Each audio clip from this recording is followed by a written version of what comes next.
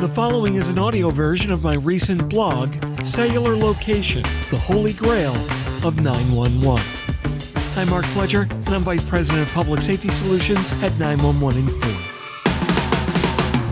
States have recently passed new marijuana legalization laws, but it's not these new laws prompting 911 call takers to question how high are you. Under the leadership of Acting Chairwoman Jessica Rosenworcel, the Federal Communications Commission recently flexed its federal muscle, reasserting the wireless location accuracy rules established in 2015. The Commission recently settled on a new effective date of April 3, 2022, with network certifications due June 2nd of 2022, and as a penalty for missing this year's deadline, AT&T, T-Mobile, and Verizon committed to paying a fine of $100,000 each.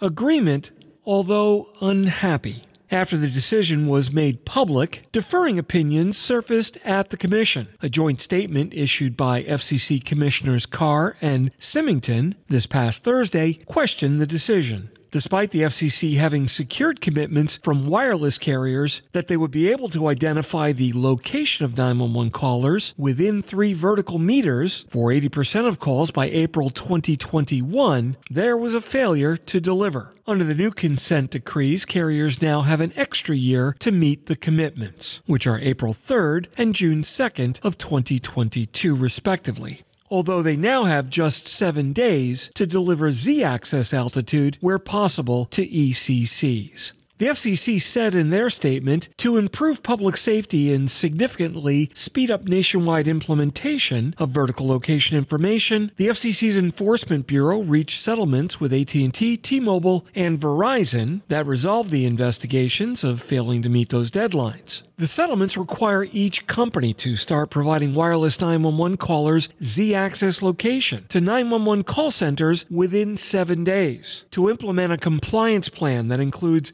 specific testing, reporting, and public interest conditions, and to pay a $100,000 settlement amount. So why is the Z-axis so important? Think of a caller in a tall building with 10 floors. If I calculated their X and Y axis position, the caller could be on any one of those 10 floors. To establish the floor where a person is located, a third element is needed for a standard Cartesian measurement, and that's the Z-axis or altitude. The next obvious question, why is a Z-axis so elusive and challenging for 911 call takers to calculate? Carriers developed the 911 network to allow public safety to respond to locations plotted on a 2-dimensional map. ECC call takers use these flat maps where the X and Y coordinates correlate to a calling party's position and mapped to a street address. But as devices became more mobile and nomadic, and with the bulk of 911 calls originating from cellular devices, altitude and location in general became more and more critical to the emergency call taker. Now, to understand why determining altitude is difficult, we need to step back a little bit to our grade school science classes for a bit of a refresher. Can you see my point? Measuring altitude is not as easy as it may seem. Altitude is measured by barometric pressure, and since barometric pressure changes drastically with the weather and from position to position, a common starting point needs to be established as its ground zero. Imagine trying to measure the height of a tree, and while you start at the ground, someone else starts 10 feet above the grass. Even though both of you measure the top of the tree, the distance are going to be about 10 feet apart. So based on this, a commonly understood starting point needs to be established that everyone can follow. So all measurements start at the same place. A similar problem happens with aircraft, and that's why pilots reference their altitude as above sea level. And pilots also adjust their instruments to the local barometric pressure at each airport before they land. This ensures that their altimeter and its readings are in alignment with each other. And while that logic may be possible in measuring altitude above the ground, it means that the system reporting altitude and that the system reading altitude needs to be synchronized. Not always an easy task, as barometric pressure changes with the weather. Now, while GPS signals can also be utilized, those radio waves can be affected by concrete and steel reflections of buildings. Again, this causes an artificial interference that just might skew altitude readings.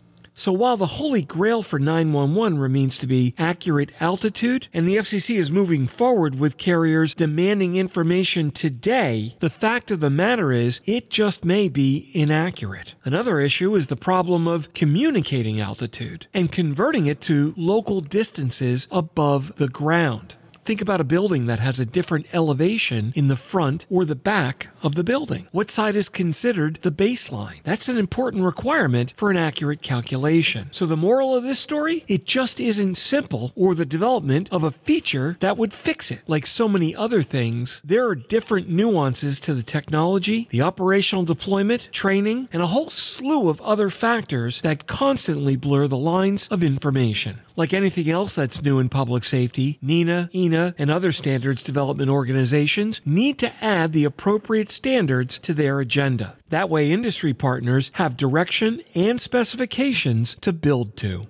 Without that guidance, it'll turn into the Wild West of technology, with very little of it being compatible and interoperable with industry friends and neighbors. Levels of accuracy, protocol formats, and transmission specifications are all important points that need to be worked out sooner than later. Not to mention that this opens up yet another attack phase for cyber criminals to disrupt our public safety networks, potentially spoofing location data into real call events, redirecting services away from a disaster instead of towards it. Fortunately, next-generation 911 networks are being built today in over 20 states, with more and more coming on board in an attempt to streamline efficiencies and increase the operational functionality with new IP-based architectures. With this comes a paved superhighway for public safety information that'll allow it to flow from the originating networks to public safety and the consuming networks of the first responders. So the highway is being built. The plans for incredibly fast and efficient vehicles are on the drawing board, and we're ready to go to the races. Remember, while next generation 911 is an end-to-end architecture, it's also a complex recipe with many chefs in the kitchen. At this point, it's critical that technologists work together to build a solution that will save lives without overloading first responders with useless data. While the FCC touted the settlements of last week, requiring carriers to deliver within 7 days, wireless 911 callers Z-access location information to 911 call centers everywhere they're capable of delivering that data and of implementing compliance plans for testing, reporting, as well as pay a $100,000 settlement amount, half of the FCC commissioners still feel, quote, the FCC is letting wireless carriers off the hook in exchange for $100,000 and a promise to provide whatever vertical location information they have, however inaccurate it may be, unquote, and that the agreement was negotiated without any input from their offices.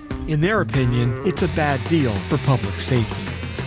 That wraps up the audio version of my latest blog, Cellular Location, the Holy Grail of 911. I'm Mark Fletcher, Vice President of Public Safety Solutions at 911 Inform. Remember, you can follow me on Twitter at Fletch911. Be sure to check out all my blogs and podcasts at Fletch.tv. Thanks again for listening. Stay safe, and we'll catch you next time.